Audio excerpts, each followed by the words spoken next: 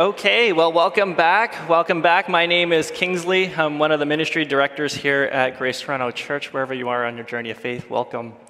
We now come to the time of our service where we turn our attention to the reading of God's Word and the preaching of God's Word.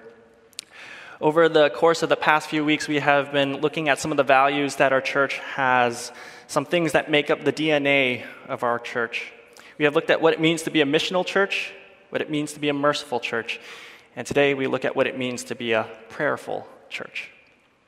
Our sermon today will be focusing on Nehemiah chapter 1. To give us a better context, though, we're going to be looking from Nehemiah chapter 1 to 2, verse 6, though. Okay, so it's going to be a pretty big text, but we're going to focus mostly at Nehemiah chapter 1. And so I encourage you to open up your Bibles and follow along, and to help us with the reading of God's Word, Gwen. Today's scripture reading is from Nehemiah 1 to 2, verse 6. The words of Nehemiah, the son of Hakaliah. Now it happened in the month of Chislev, in the 20th year, as I was in Susa the capital, that Hanani, one of my brothers, came with certain men from Judah. And I asked them concerning the Jews who escaped, who had survived the exile, and concerning Jerusalem. And they said to me, the remnant there in the province who had survived the exile is in great trouble and shame. The wall of Jerusalem is broken down, and its gates are destroyed by fire. As soon as I heard these words, I sat down and wept and mourned for days, and I continued fasting and praying before the God of heaven. And I said, O Lord God of heaven, the great and awesome God, who keeps covenant and steadfast love with those who love him and keep his commandments, let your ear be attentive and your eyes open to hear the prayer of your servant, that I now pray before you day and night for the people of Israel, your servants. Confessing the sins of the people of Israel, which we have sinned against you. Even I and my father's house have sinned. We have acted very corruptly against you and have not kept your commandments, the statutes and the rules that you commanded your servant Moses. Remember the word that you commanded your servant Moses, saying, if you are unfaithful, I will scatter you among the peoples. But if you return to me and keep my commandments and do them, though your outcasts are in the uttermost parts of heavens, from there I will gather them and bring them to the place that I have chosen to make my name dwell there. They are your servants and your people, whom you have redeemed by your great power and by your strong hand. O Lord, let your ear be attentive to the prayer of your servant, and to the prayer of your servants who delight to fear your name, and give success to your servant today, and grant him mercy in the sight of this man. Now I was cupbearer to the king. In the month of Nisan, in the 20th year of King Astaxerxes, when wine was before him, I took up the wine and gave it to the king. Now I had not been sad in his presence, and the king said to me, why is your face sad, seeing you are not sick? This is nothing but sadness of the heart. Then I was very much afraid. I said to the king, let the king live forever. Why should not my face be sad when the city, the place of my father's graves, lies in ruins and its gates have been destroyed by fire? Then the king said to me, what are you requesting? So I prayed to the God of heaven, and I said to the king, if it pleases the king, and if your servant has found favor in your sight, that you send me to Judah, to the city of my father's graves, that I may rebuild it. And the king said to me, the queen sitting beside him, how long will you be gone, and when will you return? So it pleased the king to send me when I had given him a time. This is God's word. God.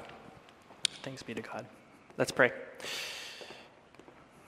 God, we ask you, after reading your word, to give us insight into the wonders of prayer and the value of prayer in our lives. Give us eyes to see, ears to hear, minds to perceive, and may the words of my mouth and the meditation of all our hearts be pleasing to you, O Lord. Amen. How have you been coping? How have you been coping with the stalemate conditions of COVID-19 in the last few years? Faced with feelings of loneliness, helplessness, anger, and grief, how have you been coping? In a survey conducted by Angus Reid Institute, data shows 1 in 5 Canadians are spending more time in prayer to cope with the conditions of life in lockdown. Astonishingly, not everyone who said they were praying identified as a person of faith. In fact, 14% of those people identified as not particularly religious. Stuck at home and stuck with circumstances beyond our control, people are praying. Are you praying? When you pray, how do you feel? In the past, our culture typically viewed prayer as a bland formality, a ritual performed by the unsophisticated, hyper-religious. Some people still feel this way. Others, however, are increasingly intrigued by prayer. As a means of discovering our authentic selves, our culture has become interested in spirituality. Pursuing personal experiences with a higher power, minus the religious part, many Canadians have begun to pray. Our culture calls this mindfulness. Maybe you've heard of it. Secular prayer is another term. For Christians, some functionally see prayer as a metric for measuring personal performance before God. How do you know if this is you? Well, when you found out that this sermon was about prayer, what did you feel? A little guilty? Maybe a little bit of shame? If so, this is you. Others treat prayer like it's a wish list. We come to God like he's our personal genie, and we say, "Dear God, give me this, give me that, help me here, help me there." We treat God like he's Santa Claus on Christmas Day. Which view best describes you? Is prayer a ritual for the unsophisticated, an opportunity to practice mindfulness, a metric for personal performance, an opportunity to send God your wish list? With so many differing views on prayer, it's hard not to get lost wondering, when should we pray? Or what kind of God we're even praying to? Nehemiah helps us. He helps us by renewing our perspective on prayer. He shows us when we should pray, what kind of God we're praying to, and how to pray. In Nehemiah chapter 1, he shows us when we should pray, what kind of God we're praying to, and how to pray. Those are our 3 points. First, when should we pray? For all of us, regardless of what view we might hold about prayer, typically when we pray, it's in moments of crises, when life feels chaotic, no? What does Nehemiah have to say about this? Let's look at the text, verse 1 to 3. Finding himself in Susa, Nehemiah receives news that people in Jerusalem, his fellow Jews, are devastated, having never recovered from the aftermath of the previous Babylonian invasion. He writes in verse 3, "The remnant in the province who had survived the exile is in great trouble and shame. The wall of Jerusalem is broken down, and its gates are destroyed by fire." When the Persians conquered the Babylonian Empire, Jerusalem entered Persian control. The Jews had permission to rebuild under Persian regime, but after project started, things ran into a glitch. Reconstruction got halted because of political opposition. In other words, Jerusalem remained in shambles. In verse 1, Nehemiah says that he was in Susa's citadel. This is a fortress located in Persia's capital, the cultural hub of an empire, a place where politics and power resided, where finance and commerce and business thrived. Put yourself in Nehemiah's shoes now. You're in a city with all the best resources and with all the money that could fix the world's problems, but you're locked down in your city. Your government won't let you through the gates. You want to help, but you can't. You want to go, but you're not allowed to. How would you feel? I imagine many of us know what this chaotic life feels like. Stuck with circumstances and out of control, stalemated by life. What does Nehemiah do here? Verse 4. "As soon as I heard these words, I sat down and wept and mourned for days, and I continued fasting and praying before the God of heaven." Nehemiah prays. Like you and I, when hard times come, Nehemiah prays. And that's okay. The big question, though, is that the only time we should be praying? Nehemiah will suggest no. If we look to chapter 2, verse 4, we see Nehemiah record another moment where he's praying. This time, it's spontaneous. Confronted to speak to the king about what's going on in his personal life, Nehemiah writes, "So I prayed to the God of heaven, and I said to the king," right in the middle of a shift, with no more than a millisecond's pause, Nehemiah prays to God. If you were to read the rest of Nehemiah, you'll see 13 chapters, and in those 13 chapters, there's actually 9 other prayers. And those prayers happen not just in times of crises, but in times of celebration, in times of hope, and also times of labor. When should we pray? Nehemiah wants us to see that we can pray anytime and anywhere. Anytime and anywhere. Now, if you're a skeptic thinking this is laughable, thinking that Nehemiah is just another unsophisticated, hyper-religious man, let's talk about that for a second. Look at verse 11 here. He says, "Now I was the cupbearer of the king." According to scholar Edwin Yamuchi, cupbearers not only tested the king's wine for poison, but were often tasked with other major duties assigned by the king.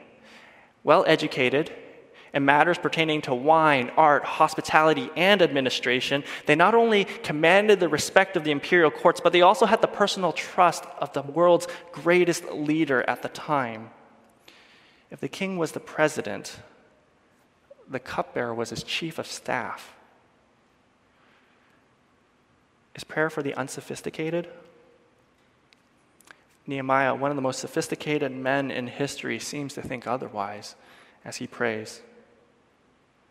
Prayers for anyone, at any time, and anywhere. If COVID has taught us anything, it's that we're not in control. We tried to get in control of this thing, but we're not in control. No matter how hard we try, how many lockdowns we have, how many vaccines we pump out, we're not in control. Prayer allows us to go to help from the one who is in control anytime and anywhere. And this is our first point. When should we pray? Anytime and anywhere, because God is always in control. This takes us to our second point. What kind of God are we praying to? Nehemiah shows us. He writes in verse 5, "O Lord God of heaven, the great and awesome God who keeps covenant and steadfast love with those who love him and keep his commandments."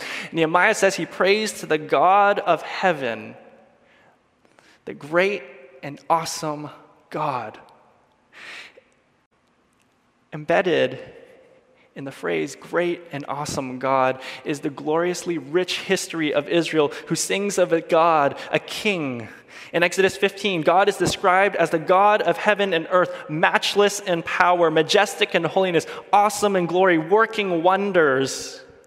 He is the God who redeemed Israel out of Egypt and carried them through the wilderness. He is the cosmic monarch of monarchs, the unreachable regal ruler who holds all imperial power in the palm of his hand, whose faintest whisper causes galaxies to explode into existence and others to vanish in an instant.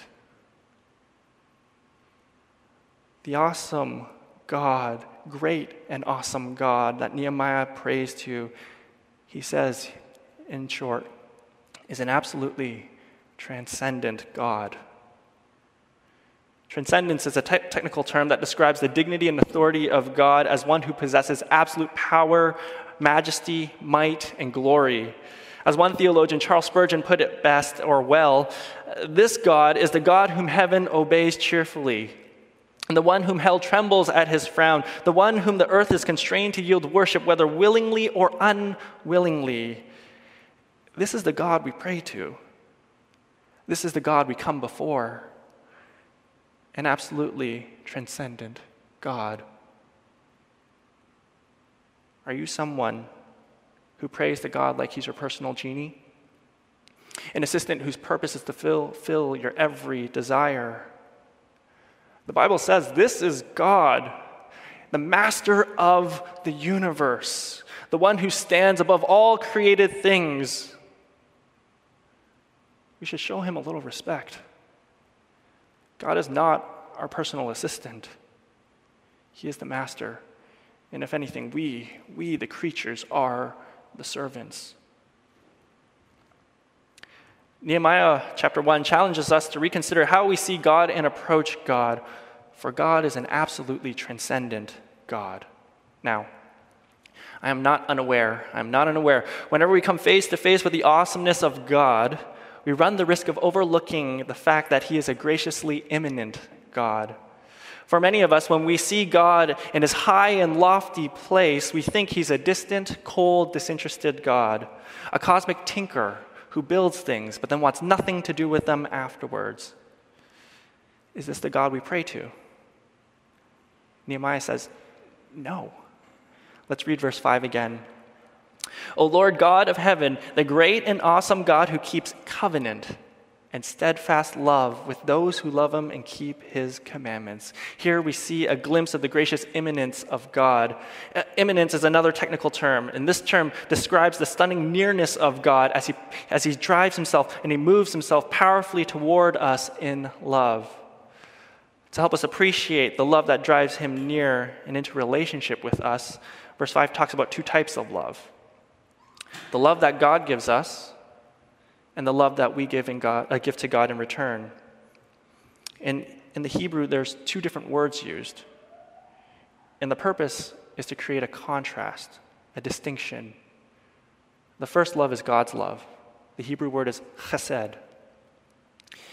In promising to be our God and we His people, God made a vow to love us with an everlasting love, a covenantal love, a never-ending love, never-changing love, a steadfast love that promises to love through thick and thin. As humans, our traditional marriage vows, the ones that you hear at the weddings, are designed to reflect and be a shadow of this divine love and reality. It's not that we copied God. It's not that God copied us, It's that we copied Him. In the presence of God, we say, I take you. And when I got married, I said to Hannah, my wife, I take you, Hannah, my wife, to have and to hold from this day forward, for better or for worse, for richer or for poorer, in sickness and in health, to love, to honor, and to cherish, till death do us part. Our covenantal love, our covenantal declaration, this is what we're trying to go after in our marriages. This is what we're trying to mirror. This is as close as we can get humanly of depicting Hesed love. It's a love that God promises to give to His people for all eternity. The other love is the love that we give to God. The word here in our text is ahav. It's a love that is emotional and fickle, that fluctuates with how we feel. And in our text, Nehemiah and God make this distinction between our two loves to show that knowing that we are going to give God a fickle love in return, God promises still to love us with a steadfast love. He promises to give us this unswerving loyalty forever. Think about that for a moment. Imagine the most powerful being in the universe saying to you, I want to love you. I want to be your friend. And I'm going to make you the object of my steadfast love. I know you will give me nothing in return. In fact, all you're going to do is just take, and take. But I'm still going to love you. This is the Hesed love of God that drives Him to come near to us. What are the implications? So what, we might ask. If we look at some of our views concerning prayer, for the one who's intrigued by prayer but doesn't want the religion that comes with it, you who selfishly want the benefits of God, but of intimately connecting with God, but you don't want God telling you how to live your life, I want to suggest to you something. If you saw such an imbalanced relationship at the human level, you wouldn't actually respect that kind of relationship. You wouldn't respect that kind of love. Here's what I mean.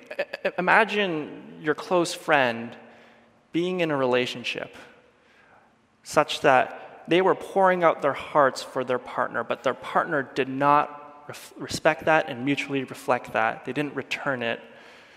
What would you say to your friend? How would you feel about the relationship? How would you feel about their partner? You'd say the relationship was toxic. You'd tell them to get out while you can. You'd say that their partner was a deadbeat and that your friend deserved a more respectable relationship, a more respectable partner. It's the same with God. It's the same with God because we know that respectable relationships are mutual. You and I might selfishly want relationships that bend completely in our favor, but if we're honest with ourselves, we see and we know that such imbalanced relationships are not respectable. In giving his commands to us, God tells us what delights him. It's like you and me telling one another what makes us feel loved in a friendship. And if you want to discover your authentic self, as many of these people who say they want the relationship with God but don't want the rules, as much as you think this is what you want, it's not in being a selfish friend that you get the friendship and the hope of your dreams. It's in being with God and being his good friend and seeing how that friendship changes you for the better. Your desire to connect with God is good. It's a good thing. But you need to remember that the best friendships in life bless both sides. The best friendships in life seek to please both sides. This is the type of friendship that you'd be able to respect. And this is the type of friendship that God's holding out to you today. A mutual friendship based on grace, rooted in love, and one that will last a lifetime and beyond. Christians, for those of you who functionally see prayer as a metric to measure personal performance before God, many of you sit here with guilt and shame because you bought into the lie that by praying more or praying less, somehow God loves you more or less. I want you to know that's not true. That even when we fail to pray when we should, God still loves you deeply, profoundly. How do we know that? We know that because centuries before you and I were born, God showed his love for us once and for all by sending his Son, Jesus Christ, the King of Kings and the Lord of Lords, the one whom the angels called Emmanuel, God with us. Absolutely transcendent, Christ got off his majestic throne and came down to earth, graciously immanent, near. He walked with us, he dined among us, and then he died for us. In Matthew and Luke's gospel, shortly before Jesus' death, Jesus had a meal with his friends. And sitting across from him, he took up a cup. A cup that symbolized their friendship. And he said, "This is the cup of the new covenant in my blood. Drink from it, all of you." And shortly after, just hours before his death on the cross, Jesus knelt in a garden. And praying to God, he said, "Take this cup from me," referring to another cup. This was the cup of God's wrath reserved for unfaithful friends like you and me because God is holy. Jesus was talking about the cup of God's wrath that was reserved for us. A cup that existed because God is holy, and holiness demands absolute perfection, and we know we're not, and God knows we're not. But a cup that nonetheless still had to be dealt with. Who dealt with it? 3 times Jesus pleaded, "Take this cup from me." "Take this cup from me," he said. And one more time, "Take this cup." What was God's response? Do you hear that? It was silence. Divine silence. Someone had to take our tab. If we were to be friends with God, someone had to drink the cup And God sent his son to drink that cup. The cupbearer's job was to drink the poison in order to save the king, a servant's life for a king's life. Jesus, the high king of heaven, looking into a cup of fiery poison, didn't pass it over to us, but rather in a scandalous act of mercy, he drank the cup for us, a king's life for a servant's life, a king's life for your life. So that we might never have to wonder about God's love for us, Jesus gave it all up for us. Greater love has no one than this, John 15:13 says, that someone lay down his life for his friends. This is our God. This is our King. And this is our friend, Jesus Christ, absolutely transcendent, yet graciously immanent. We answered the question, when should we pray? What kind of God we're praying to? Now we look to how to pray, and this is our final point. By way of application, Nehemiah gives us a lot of help regarding how we can pray. When we pray, we can start by pouring out our hearts. Look at chapter 1, verse 4, He writes, I sat down and wept and mourned for days, and I continued fasting and praying before the God of heaven, he writes. Wailing before God, weeping before God, Nehemiah pours out his heart. And this is important for us to get because far too often we try to hide our emotions from God. We try to hold back words from God. We're a Presbyterian church. We love order. We love structure. But Nehemiah shows us that even in the order and even in the structure, we can still pour out our hearts. Thinking that prayer has to look a certain way, sound a certain way, that we have to hold certain postures, take a certain tone that will please God. Nehemiah shows us, no. There is value in structure. There is value in order, but don't fall into the trap that you have to hold back from God. Because God is an absolutely transcendent God. The weight of the universe rests on his shoulders, and he doesn't even break a sweat. He can handle your rawest emotions, whatever it may be. So pour out your heart. If it's anger, give it to God. If it's sorrow, pour it out to God. Give him your heart. In pouring out your heart, he also teaches us, though, to pour it out humbly. Pour it out humbly. Verse 6 and 7, we see Nehemiah's humility in his confession of sin. When he prays, Nehemiah doesn't just see himself as better than others. Rather, he recognizes that he's a recipient of grace.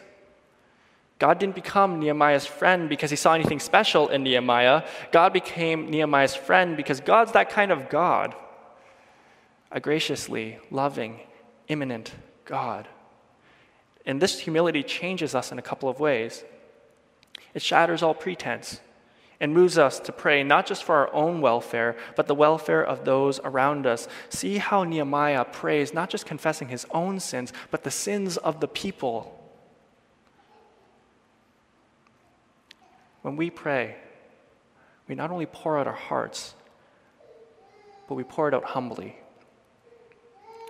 In addition to humility, Nehemiah also shows us that we should pray confidently. Look at verse 8. Remember the word, he says, that you commanded your servant Moses. Nehemiah prays confidently. Thomas Manton, an English Puritan, once said to his church, one good way to get the comfort of God is to plead the promises of God in prayer. Show him his handwriting. God is tender to his own word. If God said he'll do something, show it to him, because he'll honor it. This means you'll have to familiarize yourself with God's word. If you need a place to start, I encourage you to start with the Psalms. Here we have countless examples of people pouring out their hearts humbly, but also confidently as they plead the promises of God. What else do we see here? Nehemiah teaches us to pray patiently. Nehemiah is called the son of Hakaliah in chapter 1, verse 1. Hakaliah, his family name, means one who waits on the Lord. one who waits on the Lord. And Nehemiah waits, actually, quite a long time before he sees God move, 5 months to be exact, praying in the month of Kislev. That's in November to December-ish, and continue to pray until the month of Nisan, as we see in chapter 2. That's April to kind of May-ish. Between chapter 1 and 2, Nehemiah had to wait for months before he saw God answer his prayer. He had to pray patiently. He poured out his heart with both humility and confidence, but also with patience. And so we should too. The last thing we see is that we pray corporately. For many of us, when we pray, we think that prayer is a solo adventure. Nehemiah also wants us to see that that's not necessarily the case. Though verse 1 of chapter 1 reads like Nehemiah is alone, verse 11 tells us that he might not actually be alone. Let's read verse 11. Let your ear be attentive to the prayer of your servant, singular, and to the prayer of your servants, plural, who delight to fear your name, Nehemiah prays. Though Nehemiah records his own personal, individual prayer experience, some scholars believe that there were others who have also heard the report with Nehemiah. And though Nehemiah mentions himself in the singular, he also mentions the plural because there could be, and scholars are convinced, that there are people around him joining him in prayer as they pour out their hearts humbly, patiently, and confidently. Nehemiah shows us that we can pray corporately. This week, we have an opportunity to do this together, church. On Tuesday, our church is hosting a prayer night that will be live streamed for us. If you're in a small group, as the director for small groups, I've asked the small group leaders, and many of them are on board. We're going to take our GG time, our small group time, to pray together, to watch the live stream together. And if you can't meet during the Tuesday, we're going to keep the link up so that you can watch the recording on the Wednesday or the Thursday or the Saturday so that you can pray corporately. If you're new to our church and you're not part of a small group, I invite you to register online to join one of the prayer groups that will be happening on Tuesday so that you can pray not just individually, but corporately. Because God created us not just to walk by ourselves, but to walk with others. When God redeemed us, He didn't just redeem one person, He redeemed many. And as one body made up of many parts, we are called to walk with God, not just individually, but corporately. So how do we pray? By corporately pouring out our hearts with humility, confidence, and patience. As we conclude our time together, Nehemiah has taught us much about prayer, showing us that we can pray anytime and anywhere to an absolutely transcendent and graciously immanent God who's always in control. We can pray together by pouring out our hearts with humility, confidence, and patience together. Let's pray. God, we pray right now that you would help us to pray. Help us to be a people who pray. Help us to be a people like Nehemiah who pray before we act, who pray in good times and in bad times, who pray in certain times and uncertain times. Help us, God, to be a people who pray. In Jesus' name, amen. Amen.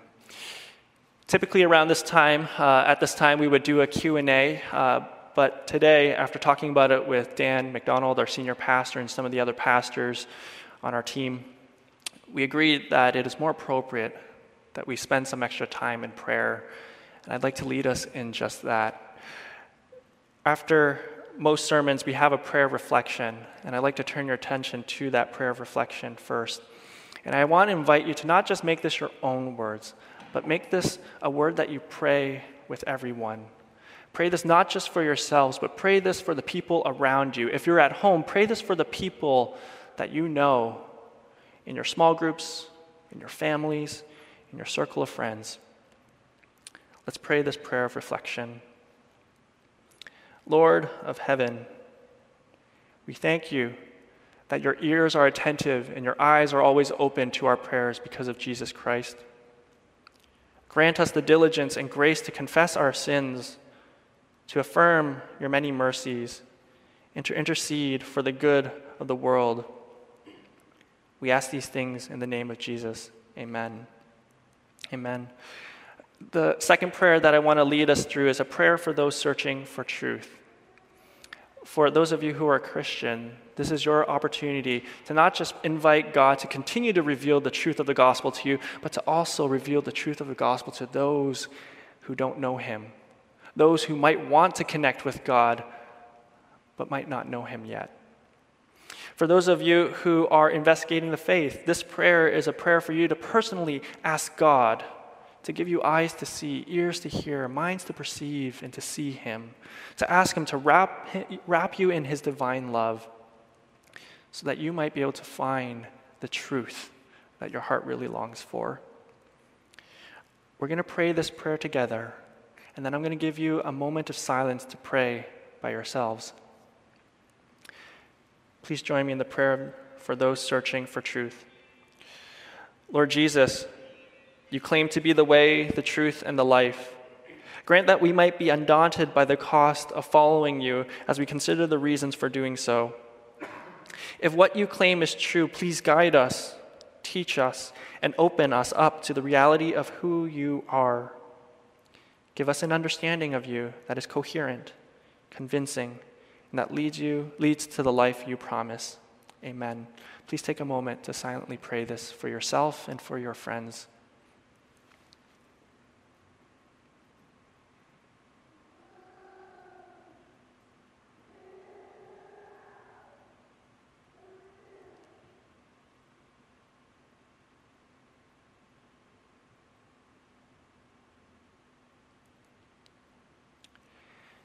Amen. The last round of prayer is a prayer of belief. This prayer, I don't know if you've noticed this before, has always been at the bottom of our church bulletin. And for many of us, we pass over this prayer of belief. But we put this prayer of belief for those of you who have thought about God, who have been chasing after God, investigating the faith. This prayer is for you. If you're in a place right now where you want to begin a relationship with God and accept his covenant love for you. For those of you who are Christians, likewise, we've prayed this prayer before. And as we pray, like Nehemiah, we have the opportunity to confess this and pray this over our friends, pray this over our families, and pray this over the people who want to accept God and into their life.